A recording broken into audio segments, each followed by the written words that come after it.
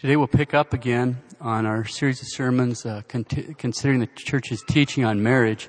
We're only hitting the topic periodically because I estimate there'll be about 12 sermons all in all just to hit the major topics. One thing to keep in mind is since we can only focus on one aspect at a time, we've got to keep in mind that any individual sermon is incomplete and inadequate without reference to all others. So it'll just all be spread out over time, but they'll all fit together. That's what we're working on. Why is it like that? Because marriage is only one thing. And so we can only look at it because it's too big to take in one sermon. But when we're done, we'll kind of have a broad overview. You don't need me to tell you that being faithful to your duties in state life, and that's any state in life, whether you're married or single or like myself as a priest or religious, to be faithful in our duties in our state life without trying to wiggle our way out from under them or kind of ignore some is not easy. Thanks a lot, Adam. Because we're all struggling with original sin and actual sin and in this toxic culture we're in.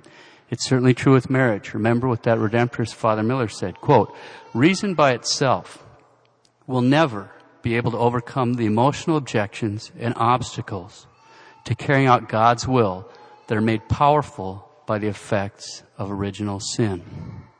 For that reason, the married and the about to be married must look upon their marriage contract as a part of their commitment and surrender to Christ as their God, as their Redeemer, as their only hope of salvation and happiness.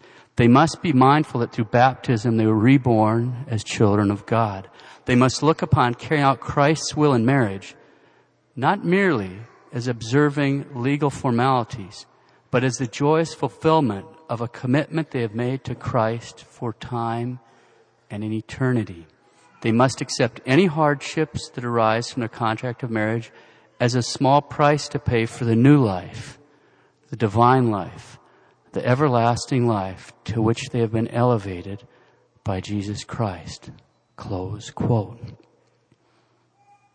So it's true for any state of life. We must accept those hardships as a small price to pay for the new life, this divine life, the supernatural life that gives us the power to get to heaven and to live there. Once we get there, we must accept that as a small price to pay for this infinite gift that's been given to us by Christ our Lord, even though we didn't deserve it, even though we've offended Him, that He loves us so much to give it. Okay, let's get started.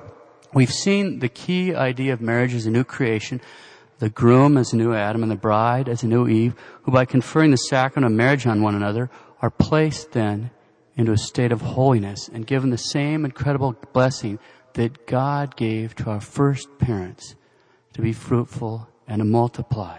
We've seen that the mission of the newly married is to take that holiness out of the sanctuary, out into the world, and into the sanctuary of their home. And we've seen the centrality of Christ and His cross, that recreation in holiness takes place in the shadow of the cross. We've seen that God created marriage with two specific purposes. The primary purpose of marriage is the procreation and education of children. And the secondary purpose of marriage is mutual help and comfort of the spouses and the remedy for concupiscence. So the primary is procreation and education of children. The secondary is mutual help and comfort and remedy for concupiscence. We've seen that these two purposes, primary and secondary, are legitimate. It means that acts between the spouses are good to the degree they conform to those two purposes of marriage. The general principle is everything in conformity with these two purposes, the primary and secondary purpose of marriage, is good and permissible. Anything opposed to them is evil and forbidden. We've seen that the marriage contract has spiritual terms, physical terms, temporal terms, educational terms, and indissoluble terms. We've started by considering the physical terms of the marriage contract. We've seen that the marriage contract means that a man and a woman give and accept an exclusive and perpetual right for acts which are themselves suitable for the generation of children. We've seen that God has given each spouse rights, which means the other spouse has a corresponding duty before God to accept a reasonable request. We've seen this as a serious duty, owed in justice to the other spouse, and it must be paid generously or it's not being paid. We've seen that to refuse to pay the debt without a very serious reason is a mortal sin against justice, and it's also a mortal sin against charity. Debt must be refused, insufficient privacy, or if they're asking or insisting on cooperation in sinful actions such as contraception, and it may be refused for the following serious reasons. First, when one of the partners has committed adultery, if it's not yet been forgiven by the other partner. Second, when one partner is not in the right mind, for example, drunk. Third, when there's a real danger of causing miscarriage. Fourth, when there's a grave danger of injuring the other spouse. And fifth, for up to 6 weeks after birth. We've seen that other questions should be referred to the confessional. So much for the review. Today we're going to finish up on the physical terms of marriage before we start going on to the spiritual and the temporal and the educational and dissoluble. Okay? So we'll review something we covered over 3 years ago. We're going to consider a distorted notion, sometimes associated with the practice known as periodic continence, a practice which involves periodically abstaining from marital rights. This practice, periodical continence, is also popularly known as NFP, natural family planning. An example of the distorted notion is found in an article entitled Small, Medium, Large, Extra Large, What Size is Right for Your Family? The author is a Mr. Gregory Popchak. He seems to be a devout Catholic, but he starts by asking, quote, "Is God calling you to have another child or not?" The Church in her wisdom does not give a pat answer to this question, but she does give some very simple practical advice for couples who are sincerely seeking the Lord's will about this. And some of her tips may surprise you, close quote. That's fair enough, but now let's consider his tip. Quote, "The best way," this is the best way in this article, "the best way to actively discern this question," remember this is a question about whether we should have another child, "the best way to actively discern this question on an ongoing basis is to practice NFP. NFP should not be primarily a method of avoiding pregnancy. It should primarily be a discernment tool that encourages a couple to consider the relationship and God's plan for their future throughout the month, so they're always placing God at the heart of the decisions that most deeply impact their marriage. The NFP couple is also always open to the possibility that God could say, this is the month, and they're constantly seeking to prepare their hearts and home for that possibility, however remote it may seem to them at this particular moment," close quote. What's he saying here? He's saying that if a couple is wondering whether or not God wants them to have another child, the best church-approved method to answer this question is to practice periodic continence, NFP. He warned us that some of the tips should surprise us. That particular tip should surprise us a lot because it's completely wrong. Let's see why. We'll refer to a 1997 article published in L'Osservatore Romano. That's the newspaper of the Holy See, the Vatican newspaper. The title of the article gives us a clue. Quote, this is the title, "Serious motives justify couples' use of periodic continence," close quote. Serious motives justify couples' use of periodic continence. This article cites Pope Pius XII, Pope Paul VI, and Pope John Paul II. Because his answers are so detailed, we'll rely largely on the explanation of Pope Pius XII. He's not speaking to theologians, this Pius XII. That's why it's nice for this situation, because it's an address to midwives. So it makes it especially useful. Now, as usual, for the sake of time and clarity, I've cut and pasted and smashed things together and condensed them and all that so we can get through it without going through but it's readily available as addressed to Italian midwives. Before we go through any of this, let's remind ourselves once more that the Pope is not making up rules.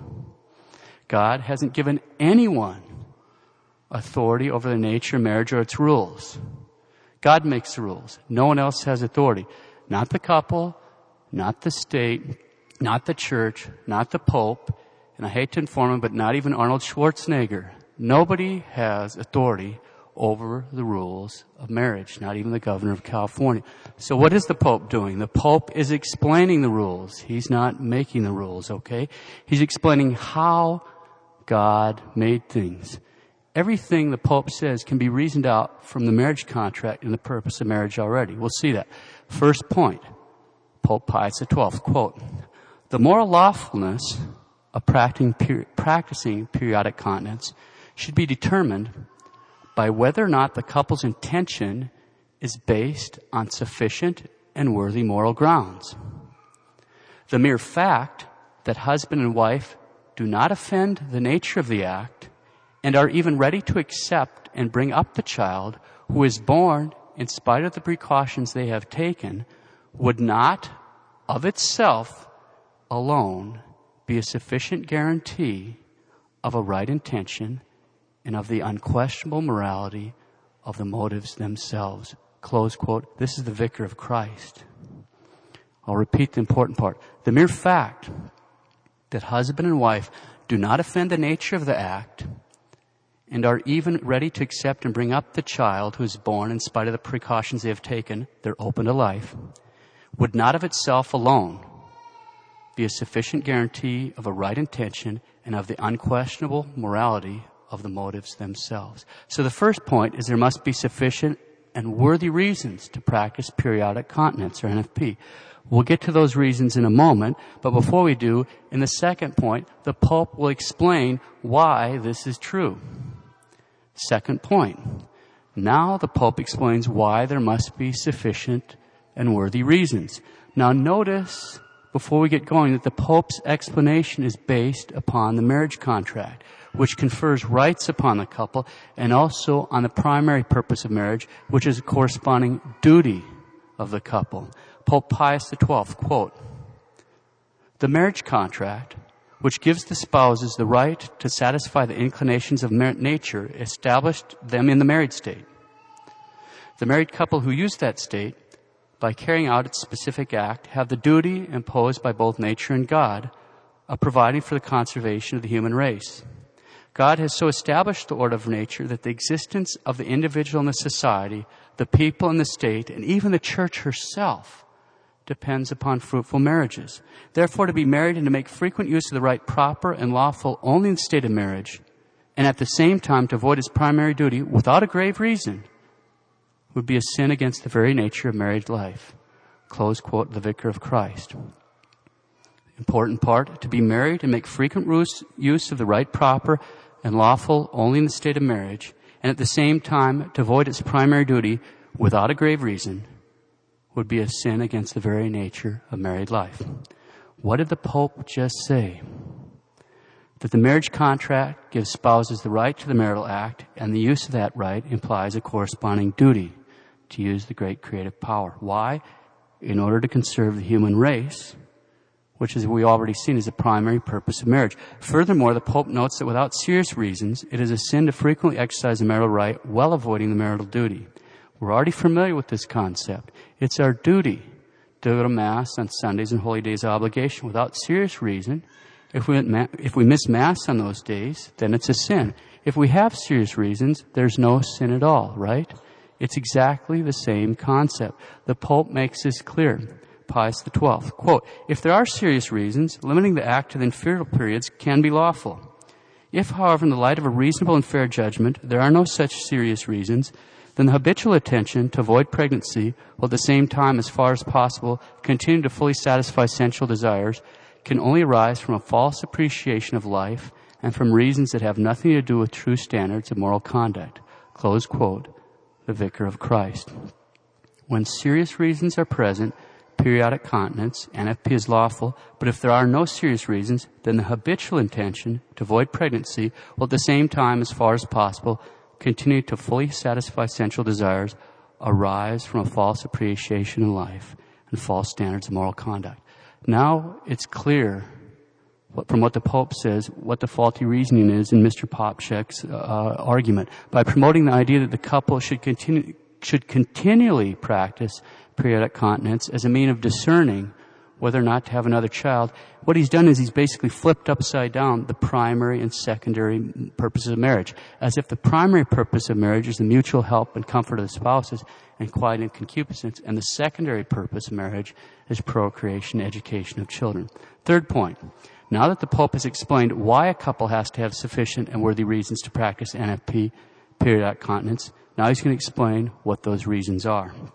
Pope Pius XII, quote, "Serious motives, often put forward on medical, eugenic, economic, and social grounds, can exempt husband and wife from the obligatory positive debt of the procreation of children for a long period or even for the entire duration of the marriage."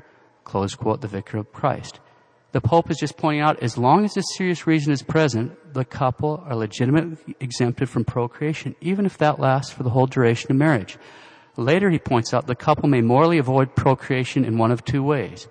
periodic continence or total abstinence. Now, it's important to realize that the word serious does not mean life-threatening. They're not the same. We need a serious reason, but not a life-threatening reason to miss Mass, and it's the same kind of idea in this case. What are serious reasons? Let's give some typical examples. Medical. Serious, real, and objective dangers to the physical or even psychological health of one or both partners, usually the woman. Eugenic. Real possibility of serious and incurable hereditary defects in the child. This may last for the duration of the marriage, or it may be for a period of time. For example, when a woman must undergo medical treatment with certain types of drugs that will cause birth defects. If she gets TB, she's going to have about a year course. The people I know that have had TB, a year's course of drugs that can cause some serious problem. That's a serious reason, right there for a whole year. Economic. This refers to true financial hardship. True financial hardship. In such a profoundly materialistic society like ours, this one requires brutal honesty before God. 50 years ago, Frank Sheed had some thoughtful remarks in this regard. Quote, "The reason must be serious. Trifles are not enough. That the birth of other children might mean buying a less expensive car or sending the children to a less fashionable school would not justify the decision to have no more, for that would be making the ornaments of life more valuable than life itself. And not only could no Christian see things so, but only the devitalized could. Indeed, for one who has grasped what a human being is, made in God's image, immortal, redeemed by Christ, only the most serious reason would be strong enough to support such a decision. But where such serious reason exists, husband and wife may agree to abstain from the marital act for a time or permanently, or they may agree to have it only at times when conception is most unlikely." Close quote. Social grounds. Includes problems in the social order, like the tyrannical Chinese one-child policy, or floods, famine, fire, wars, and so forth. So there may be serious medical, eugenic, economic, or social reasons to practice periodic continence. Now, besides serious reasons, there are actually a couple additional conditions that must be present in order to lawfully practice periodic continence, NFP. They're really easy to understand since they flow immediately from the marriage debt. And so they're rooted also in the contract of marriage and the purpose of marriage. First, the agreement to practice periodic continence must be truly mutual and freely agreed to by both spouses. Made a deal in front of God. It has to be mutual.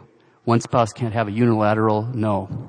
Okay, that goes right back to the marriage debt. We've already talked about that. So that was what we've already talked about. So it has to be mutual. And although agreement must be made by both spouses together, it can be terminated by either one alone. Although this agreement must be made by both spouses together, it can be terminated by either one alone. As the Pope says, Pius XII, quote, "This is because the right, deriving from the marriage contract, is a constant right, uninterrupted and not intermittent, of each of the partners in respect of the other." Close quote. So once you see the marriage debt, you can see this. It just flows from it. All the Pope's doing is telling us how it is. He's not legislating. He's just telling us, here's how it is, and here's why it is. Second condition, there must be reasonable assurance this practice will not lead either of the spouses to sin. The more probable the danger of serious sin, the more serious the reason must be for practicing periodic continence. Marriage is a partnership to get to heaven. And one has to take reference to the other spouse in that. Okay, so in order for periodic continence, NFP to be legitimate, it must be mutually and freely agreed to by both spouses with the provision that either spouse can cancel it any time by making a reasonable request to honor the debt. There must also be a reasonable assurance this practice will not result in serious sin for either spouses. Let's review. We've seen if there are serious reasons, a couple may legitimately practice periodic continence, NFP.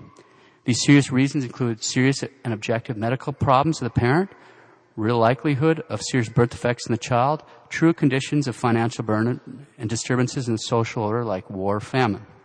We've seen that this practice must be mutually and freely agreed to by both spouses with the provision that either spouse can cancel it at any time by making a reasonable request.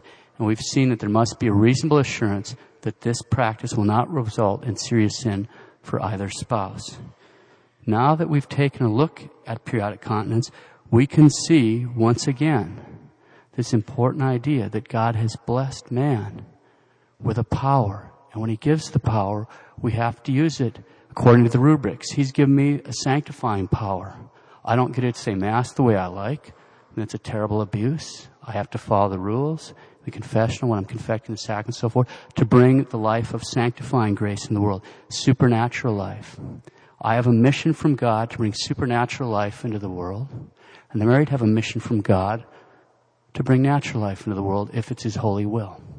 And we all do what we're supposed to do. And the cross comes as a package deal for me or for you. When I was ordained, I laid there in front of the altar. When you were married, you knelt there in front of the altar. It all starts from the cross and comes outward. But we have to embrace the cross. Okay. Now, let's see. Let me make a few more comments. We can see that NFP, if we say that it can be constantly practiced without serious reasons, is actually abuse. Are we saying that it is the moral equivalent of direct sterilization or contraception? No, we're not. Direct contraception, direct sterilization are intrinsically evil. They can never be justified. NFP is not intrinsically evil. There are reasons, we just went through them. It can be done. Are we saying that this argument then that Mr. Popchak puts out in the article is trivial? No, we're not. Let's be clear. As we pointed out years ago, if we don't follow God's rules, NFP can result in the loss of souls, and not just in hell. And what do you mean by that? Well, we did a thought experiment a few years ago, and we'll do it again. Just imagine a large family. To pick the number 10 for the sake of example. So we can imagine a family where the father is the son of a 10th child, the mother is the daughter of a 10th child, and the kid is the son of a 10th child. So dad is the son of a 10th child, mom is the son of a 10th child, and the son is the son of a 10th child. It's easy to see that if any of the preceding generations had fallen for Mr. Popchak's error of constantly practicing NFP without serious reasons throughout the marriage, it's super unlikely that you'd end up with 10 children. In any one of those 3 families, huh? It'd be super unlikely. Okay, so what would we say? Somebody like that wouldn't even come into existence. In other words, his soul would be lost. But don't you think if we could ask a person like that, he'd be the first one to tell you that he was thankful to exist. He'd be thankful that his ancestors were generous in doing their duty before God, embracing the cross, and he's thankful to have a shot at heaven. Doesn't everyone here think someone like that will be thankful to exist? I am. I am very thankful to exist. I'm not saying that everyone has to have at least 10 kids or you're doing something wrong. That's not the message. It doesn't work like that anyway. In marriage, it's going to be a bell curve. If people are faithful to teaching of Christ, it'll be everywhere from 0 kids to up in the 20s. And it'll be a bell curve. Or most of them being somewhere in the mean, which is going to be 5 to 7, and it goes up and down. That's how it works if we're just doing things. I'm not saying everybody has to have 10 kids. No, but my point is this isn't just theoretical. I'm not descended from rich, powerful people. I'm just a regular American, just like most of the rest of you, descended from normal, poor, working-class Catholic folks. My dad's dad grew up in a sod house in western North Dakota. I keep a picture of it on my desk to remind me. It's got him. He's a little kid, and he's got one of my great uncles there, and they got a big bunch of flowers, prairie flowers they picked to give to their mom. And I keep it there on my desk to remind me of who I am, so I don't get too proud. But I knew his mom, too. She was a good Catholic woman, pioneer woman, raised that family in a sod house. She was the 19th kid in her family. This stuff has consequences. You go back 150 years in my family, and I'll bet a lot of families here if you look at it. I looked it up yesterday. I knew great-grandma was from a big family. There's 22 kids. She wasn't a baby. She's 19. People like this don't come into existence with theories like that. It matters. It's not just theoretical. God has a plan. We've got to trust Him. Doesn't mean you're going to have 19 kids. That's pretty exotic, huh? But we got to trust Him. He has a plan. He has a plan. He loves us. God loves us. He wants us to become saints. And the key to heaven is the cross. The cross for me in my state of life is different than the cross from you. But we don't want to be as scared of the cross. When the cross is babies, I see people die. That's one of the neat things about being a priest. I have yet, and I can tell you this, I haven't heard anybody regret their children. I meet people that regret not having them. I meet that a lot. But I haven't met anybody that regretted having them. Let's close with some reflections from Pope Pius XII. Quote, one of the fundamental demands of the true moral order is that to the use of the marriage rites, there corresponds the sincere internal acceptance of the function and duties of motherhood. With the acceptance of the function and duties of motherhood, the woman walks in the path traced out by the Creator towards the goal which He assigned as creature. He makes her, by the exercise of this function, partaker of His goodness, wisdom, and omnipotence. According to the angel's message, thou shalt conceive in thy womb and shalt bring forth a child. It is urgent to maintain, reawaken, stimulate the sense and love of the function of motherhood. Close quote, the Vicar of Christ. God makes a mother a partaker of His goodness, wisdom, and impotence. And if I might insert, He never sends any more children to a family than the number He wants you to have. He's God. One of the fundamental demands of the true moral order is that to the use of the marriage rites there corresponds a sincere internal acceptance of the functions and duties of motherhood. The duties of motherhood. That's what the word matrimony means. Matrimony comes from a Latin phrase, matris munus, which means the duty of motherhood. The duty of motherhood. It is urgent to reawake and stimulate the sense and love of the function of motherhood. I pointed out before. Have you ever noticed there's 2 times where all of us together genuflect at the Mass? There's 2 times. And when is it? It's during the Creed and the last Gospel. And why are we genuflecting? Because a woman, the perfect woman, said yes to her duties of motherhood. Pius XII. At the moment she understood the angel's message, the Virgin Mary replied, behold the handmaid of the Lord, be it done unto me according to thy word. A burning yes to the call to motherhood. Close quote. The Blessed Virgin Mary gave a burning yes to the call to motherhood. She gave a burning yes. Let's kneel down and ask Our Lady to reawake and stimulate the sense and love of the function of motherhood here and throughout the world, and grant that more couples will have the grace to say a burning yes to the call to motherhood.